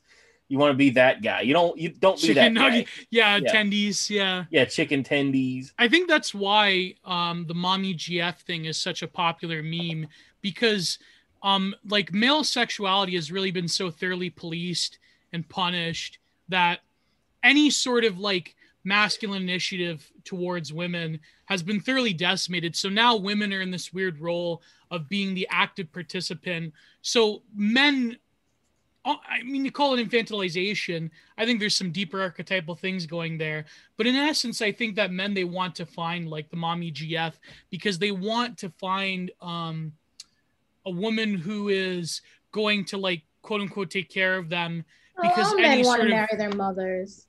Yeah, true. But we had to fight that in order to become like proper, like, you know, patriarchal head of the family sort of deal. Whereas nowadays, with like, you know, the girl boss, that's become impossible. There's a lot of fellas that just don't want to step up anymore. There's a lot of guys that want to just be children forever. Yeah, but also why would they step up? That's the other side of the coin. Exactly. Where, as a guy, like Brittany, as a guy, what would you get mostly from a lot of the dating and the marriage as far as what is it in there for you, being the guy, to go through all these rituals today? I'm not talking about like 30 years ago, but like today, what would be in it for you?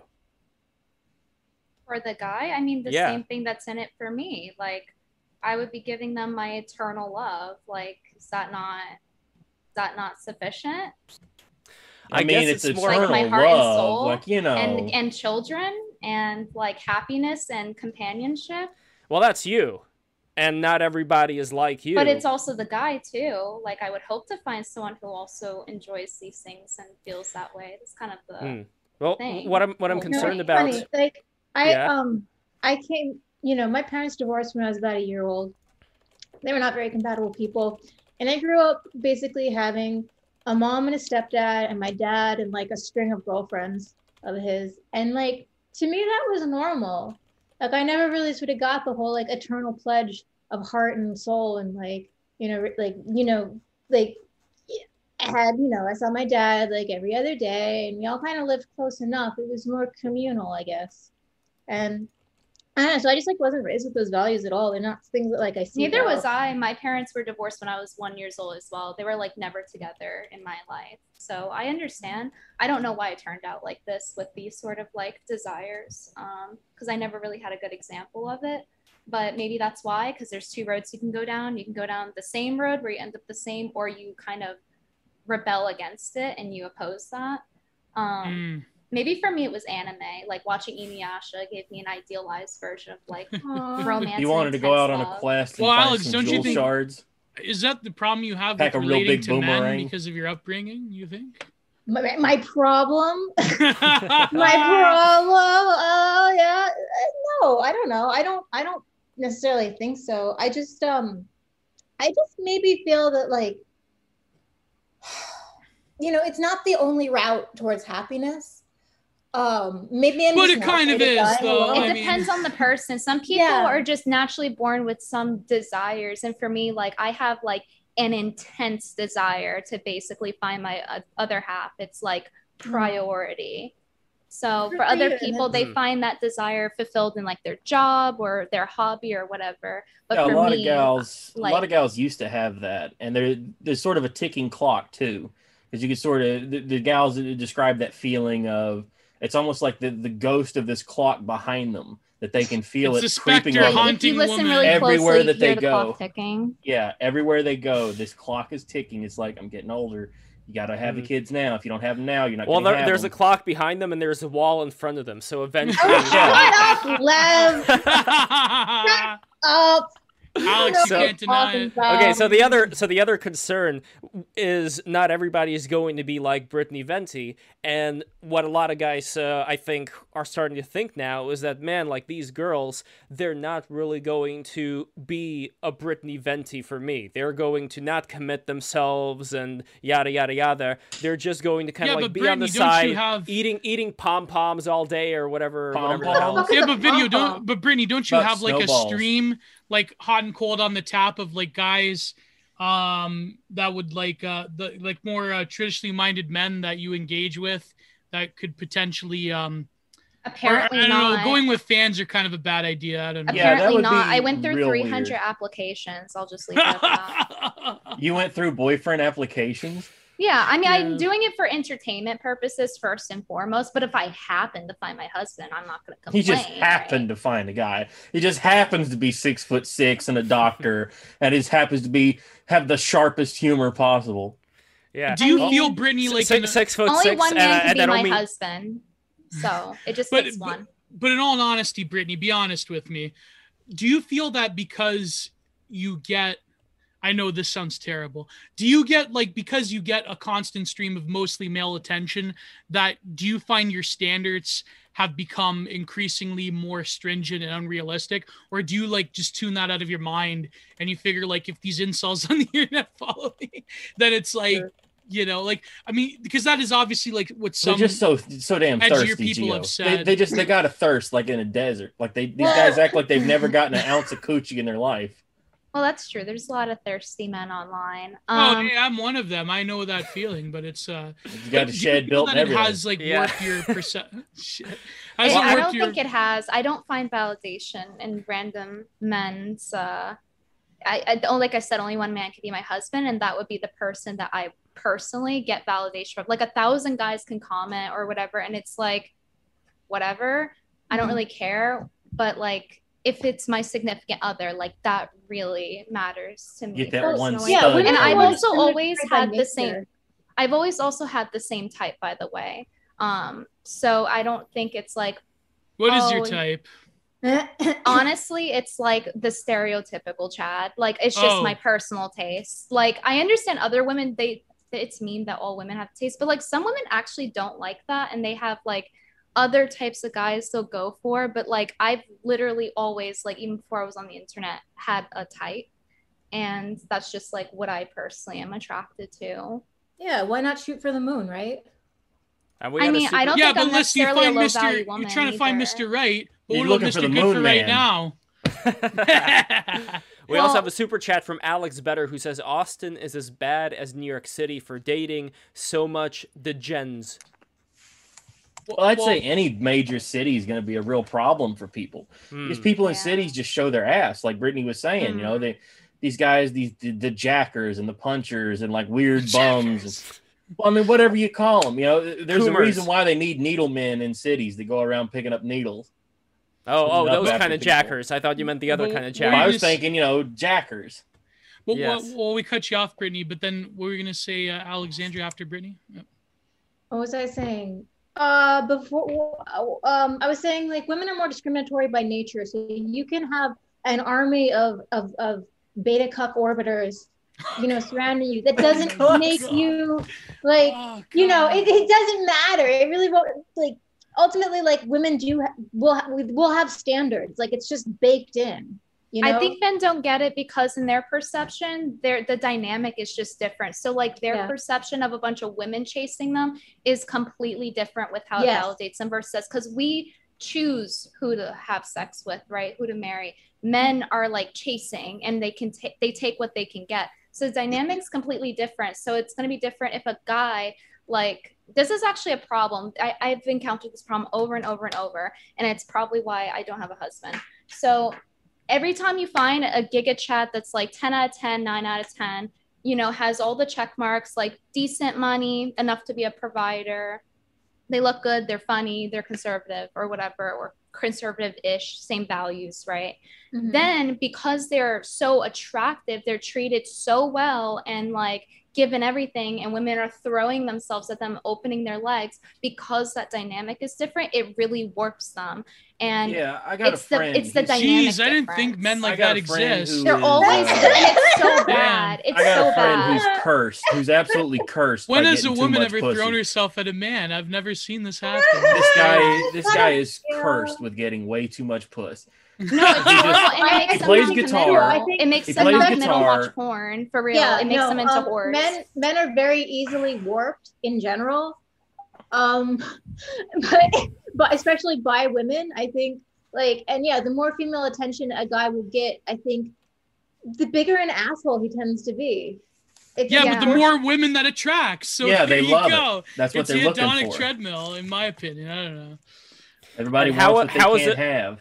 And how is it in the past? There's like these infographics that people post on 4chan all the time to talk about like the level of men and women where one lines up with the other. And now, thanks to Tinder, all the women end up going to the Alpha Giga Chat, and all the men, especially on the bottom, are stuck without it, forever thirsty. Scraping the bottom. No, that's literally been, dude, like, hypergamy has been a thing for generations and generations. It used to be way worse, actually.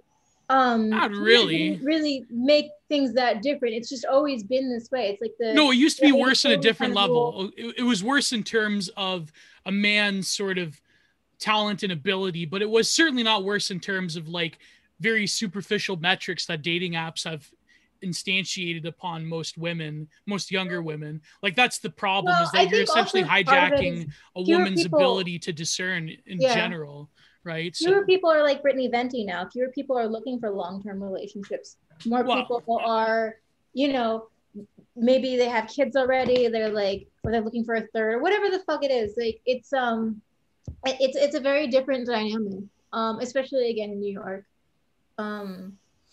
But is it also a matter of technology advancing and certain opportunities arising where before there was a closed door? Easier.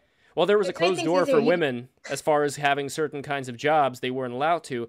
Now they have. And the question for me is always like, are we going through a certain a certain growth spurt right now, a certain dealing with things that we've never encountered before, where a lot of women are encouraged to like go out and have a certain job, work in an office, and then eventually do you think that's going to level out, and some women will think, you know what, maybe I should settle down earlier, or I don't know, like, do you think see a lot of articles about that, where the gals are like, oh man, I wished I'd had a family instead of having this career. I messed up, whoopsie daisy. I don't encounter the case ever. I never, ever encounter a woman bemoaning the fact that she makes lots of money and like has made a career for herself. Because like we also, like, talking about technology, we have the ability to freeze our eggs. You know, there's IVF. Well, I mean, there was that one woman who froze them and then they broke. They died. I know, that's so heartbreaking. Broke her eggs? It's a risk, yeah. Yeah. But come on, do you honestly want to be like a first-time mother when you're fucking 50 years old, as opposed to when you're spry and, you know what I mean? Like, that's... I want to be a hot guys. I want to be a hot stepmom. That's but men they could be fathers a bit older because we have a different role in life. We have a different sort of register. Yeah. Well, there's hot stepmom, and then there's that much older. Like, you don't want to have a kid. Like by the time you're 50, like your sperm has degraded. Like the DNA has started to kind of break. It has. Sperm banks literally don't accept sperm past 35. Yeah, like, they stop accepting sperm. It decreases. So I don't know. It seems like the mirror image of like MGTOW discourse, but only toward I don't know what I'm saying. WGTOW. Oh, I know. No, David Letterman. Femcel type of disco. You're channeling my inner femcel with these questions, though, because like, so for example, you say that and like generally people say that women choose their careers over family, but that's not always the case. Like it definitely exists. Oh, well, there's a lot of articles. That's what no, I mean it's Let me largely tell just you. among a certain socio-demographic of women. I it exists. I've encountered women like begrudging the fact that like they've devoted time to their careers, because women who do that know what they're doing. They don't just accidentally like, you know, commit to their careers rather than raising a family. It's a very conscious choice. There's that aspect, but then there's also the group of women who are working who do not want to work too. Because I know, because of my friends, like I know so many girls that have like very good values. They want a husband, they want kids, and they're good girls and they're attractive, and they can't find a husband because men don't want to step up and they're forced to work, and they're like, I shouldn't be waging right now. I should not be wage cucking right now. Well, and part of the problem though is wage stagnation. You know, it's much harder to support multiple. Well, we all know that feminism itself was actually like all these people, the manosphere people, they get it wrong. Feminism was a creation of the capitalist overclass. In fact, the Rockefeller Foundation originally funded the suffragettes to increase the the sort of worker bee population, then also drive down wages. Now, of course, Westerners aren't having kids in general, so they just have they support open doors migration, which is going to fulfill that same role that women did back in the post-war period. So it's sort of like, yeah, well, you know. So guys, I think we should get to super chats right now, and we are going to be concluding this stream very soon. So here are the super chats that we have accumulated during this time as well. So let's see, here we go. Okay, so Doc Holliday's about Britney's opinion on the fairest selection, most popular president of all time. And again, let's keep it as close to the vest as possible, because this is YouTube and Twitch and all these platforms. So I know, like, in short, any opinion on that at all in any coded way that you would want to say, Brittany? I just have nothing good to say. Like, good, that's the best answer. Thank you. All right, next over here we have Doc Holiday, $5 to super chat. Yas, don't use Judeo-Christian term, won my heart. So that one is for you, Alexandra. And we have Nico, donated 100 ARS, which is 1.04 US dollars. What's that currency? ARS? Argentinian. Oh, okay. Shout out from our one guy in Argentina. Yes, exactly. Well, thank you, our Argentina. My you. good friend, by the way, friend of the show, Lady Astor. She is also from Argentina, and she is a brilliant woman. And we should invite her on again, Lev. She's pretty. Excellent. She was also on Bronze Age Perverts podcast a few months ago. So. Mm-hmm.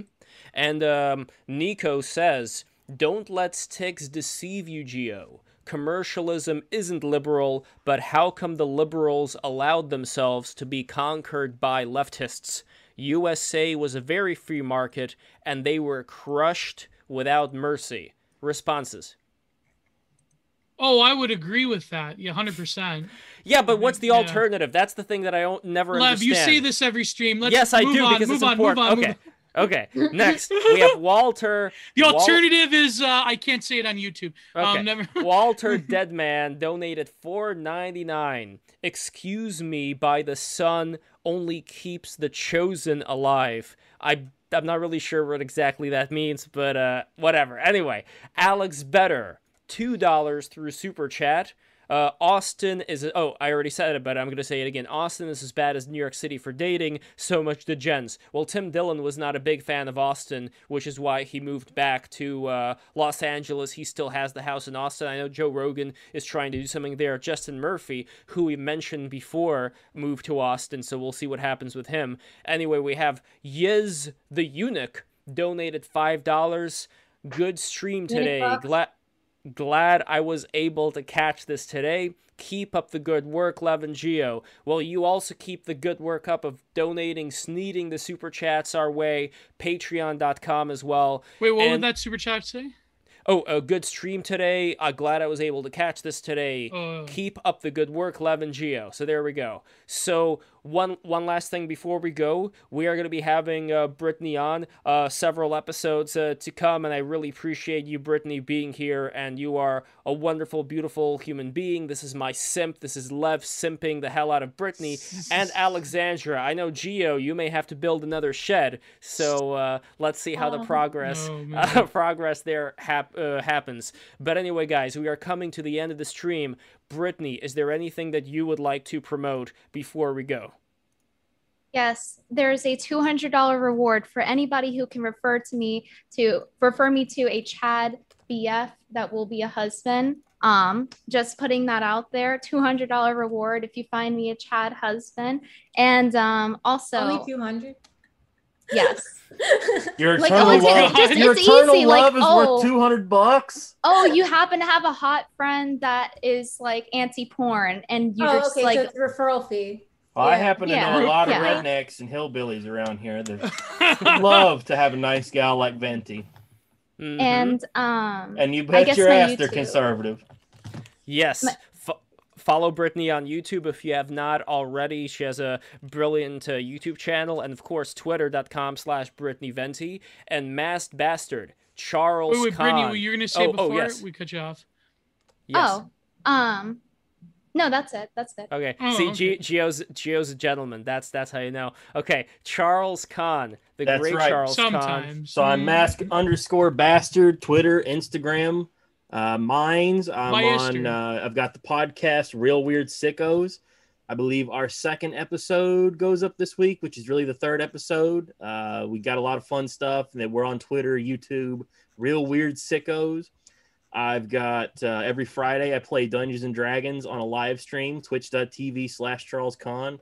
Past games up on youtube.com/Charles Khan. Here we go. That's right. Real Weird Sickos. Be sure to follow the Real Weird Sickos. And that is with a Masked Bastard yourself, Dojengles, and Tom Videogre. Tom Videogre. Excellent. Okay, Alexandra, Porco Rosso flies again. Again, Porco.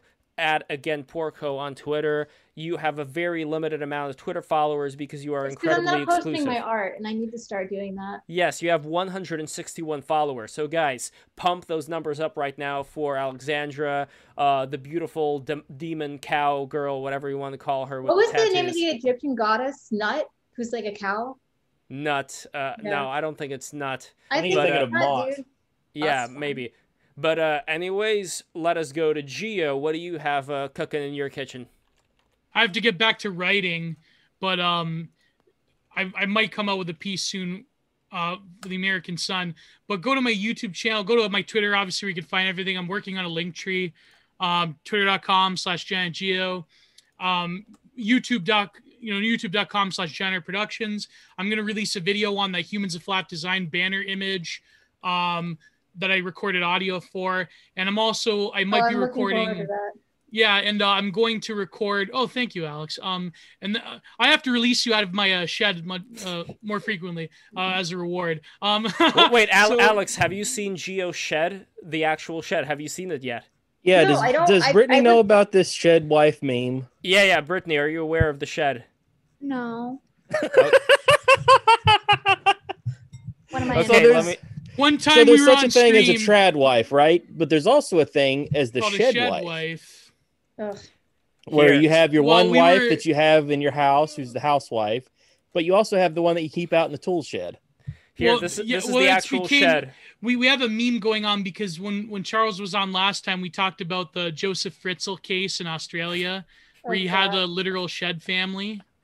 Well, it was in his basement, and it was his daughter. Yeah. What do you think? What do you think of the? It's a creepy idea that we're trying to satirically. What do you think of the colors? Yeah, by the way, it was terrible. We should have never mentioned it. Is this how horny Gio is for every gal that we have on? Oh god. Alex, is this your color? Because Gio can repaint it if you want. Yeah, Pepto-Bismol pink. Alexandra, would you prefer mauve or what shade of pink would you like? I have gotten an idea over the course of this stream. I want to draw Brittany Venti as a superhero. Okay. Hell yeah, there we go. That's my superpower.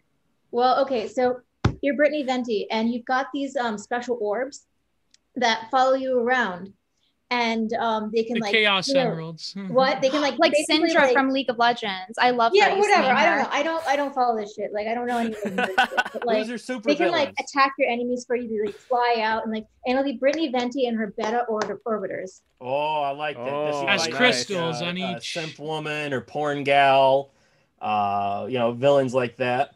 Maybe, I don't know. I'm taking it a little bit more serious than that.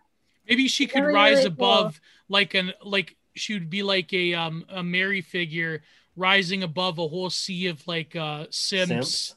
Like that one illustration for I Am Legend, the book, where it's like the sea of vampires. But like Brittany Venti will be coming out of the fray of the simps. So that could be something. There you go. No, you'll see what I'm talking about. I like how it's implied that they're disposable. Like you're just like the Sims, they explode. Throwing them to cages. They're the orbiters, they're not Sims, they're orbiters. Yeah, and they're just like little machines. But their power is that they're able to give you money while they're orbiting around you, and that increases your power. As they spin they're walking more. ATM machines. Yes, exactly. Yeah, they give her money. Which Maybe gives you're her more a villain power. actually, and like you rob banks using these like beta orbiters because you're the alpha. Like that's no, how she's works. the Sigma. And the only one that can stop her is I'm the Chad. Sigma female. I'm gonna make a video about that today, actually. Oh, you've got Sigma female grind set. There we You'll go. see in the video. Oh, What is the female equivalent of the Sigma, by the way? I don't know. There's a whole list. I actually found the chart for this. I was gonna use it for the video. It's just like genders. There's so many now. Mm-hmm. So guys, follow me on Twitter at LevPo, LEVPO. That's it. That's how the Twitter and YouTube, is spelled. That's your own channel. Yes, every Sunday we have, although not this Sunday because it's July 4th, but every Sunday we have a Lev stream art stream. So for those who don't know, I am an animation director. I make animated films, and I also make NFTs. So this is my YouTube channel right over here. Follow my YouTube right now. And also, as far as the NFT work, you can follow me on levcards.com and on Super Rare. Here is a recent card that I did on Super Rare called Peer Reminder. It's very psychedelic. Invest in Lev right now because as BTR grows, I am going to grow. I built this whole thing from the ground, getting all these guests out of nothing. I have the mandate of heaven. And if you guys follow me, you are not going to do wrong. Alone, Lev? Pretty much me alone. Yes, absolutely. 100%. Mad with power. Mad with power. Yeah. I'm getting stronger. I'm getting stronger. So guys, follow me on YouTube. Follow everybody here. And also, last but not least, we are going to have, for Break the Rules this Thursday, a stream with Pardes Selech. I don't know how to pronounce her name. What's next week, Lev? 1 second, I will tell you. But here is the stream. Okay, Everybody who's watching this right now, set a reminder for this stream over here. Pardes Selech returns on the Future of Media. That is going to be this Thursday, but here is what is going to be crack-a-lacking We have all the days to come. Most attractive women here on Break the Rules. Absolutely, I'm noticing. But in general, just so you guys know, a lot once of Sigma again, females.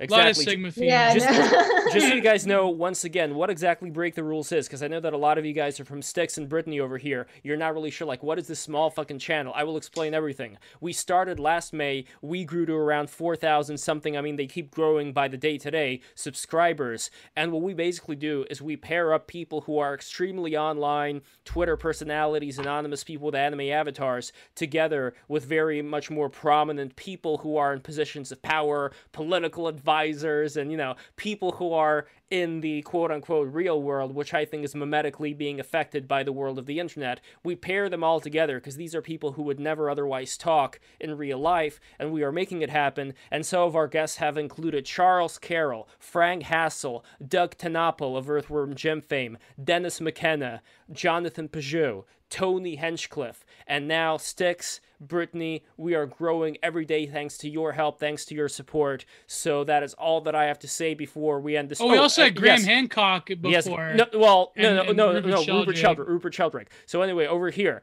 we have the following things happening next week. So we have Pardes, as I mentioned before, Thursday, July 1. We have I, Hypocrite, Tuesday, July 6th. We have Uncle Doomer. That'll be fun. He's a fun guy. Yes. Yeah. We have Uncle Doomer, Thursday, July 8th. We have Jack Murphy, Tuesday, July 13th. We have, okay, so I'm not going to mention this yet because I need a confirmation from Brittany. Oh, you know what? Brittany's right here. I mean, I could give you the offer right now. Brittany, would you be interested in reverse debating Ayala Girl on the subject of pornography? Yeah. Ooh. All right, let's do it. Interesting. For those who don't know, we've had her on before. Ayala Girl is the number one creator on OnlyFans, and she is also a rationalist. She's very strange. But we've had her on before. So and she's doing all the OnlyFans, like the whole gamut of all that weird fetish content. You literally couldn't find a better porn defender to debate Brittany than Ayala Girl, put it that way. Oh, that ought to be interesting. Yeah. And here is the link to that stream, by the way. Apart if you were to resurrect Al Goldstein himself. Yes. Oh, I tuned in for that one. My favorite part, by the way, is the Geo necklace that my father painted over here. Yeah, we debated on. We have this panel, for those who don't know, called "Argue My Position," where we do a reverse debate, and I had to argue for women's rights, and she had to argue against women's rights. Although I don't believe in human rights in general as a concept. I love women, totally pro-woman. This is a woman respecter show. Yes. But Brittany, I mean, well, you should watch that debate. I mean, Ayala, just to prepare yourself to interact with Ayala, it's kind of quite an interesting experience to say Yes, the it least. is. Tuesday, July 20, we have Travis Brown of Become the Signal Productions. Then we should have Uber Boyo and Jonathan Peugeot on Thursday, July 22. I got to make sure with both of them. Nobody else has done that. It's going to be in late July, and then we have over here the E-Girl E-Grill stream, which I am planning for Tuesday, July 27th. Brittany, I would love for you to join us for that one. Another E-Girl stream, yes. But it's going to be special because we're going to have the guys actually grilling live while the stream is going on. So you're going to grill me? You're going to put a fucking apple in my mouth and then default friend and my friend Alicia, they're going to like slowly. All he wanted to do was grill. Alexandra is just going to turn me on the. Alexandra, you're going to baste me? Is that what you're going to have? You're going to be based? Yeah. Are you based? Master baster. Kinky, man. Yeah. Master baster. All right. The masked baster. Oh, boy. All right, guys. That's it. This is it. Let's not push our luck anymore. This is a fantastic stream. I really appreciate everybody watching. Huge success. I had a lot of fun. It was great. And once again, thank you to Styx for coming on. We hope to have him again with different people. He truly is a phenomenal person. He's doing God's work, or well, I'll say that as a Catholic, I forgive his transgressions against the church, but he truly is a beautiful mind, and he's really, nobody else is doing the news the way he does it. Yes. Like with his critical lens. We didn't get into it, but I wanted to talk to him about that and his presentation, how good that is, of just one man, one camera, one cut, just straight through. Amazing. And we are definitely going to have Styx back, and I'm looking forward to that. Anyway, guys, subscribe to this. Yes, add the likes. And also, if you can do a favor, go to the last Twitter post that I made about this event and just share it with all of your friends. Now, this is a big... Sneed. Okay, this is the Twitter post right here. Share it with all your friends. Let everybody know what Break the Rules is all about. We are bringing everybody together. Subscribe, please. We need more subscribers. Right now, exactly. We want to get to 10K before Christmas. Woo! All right, guys. This is it. This is the end. Like and bell. Click that bell because nobody ever does that. Take care, everybody.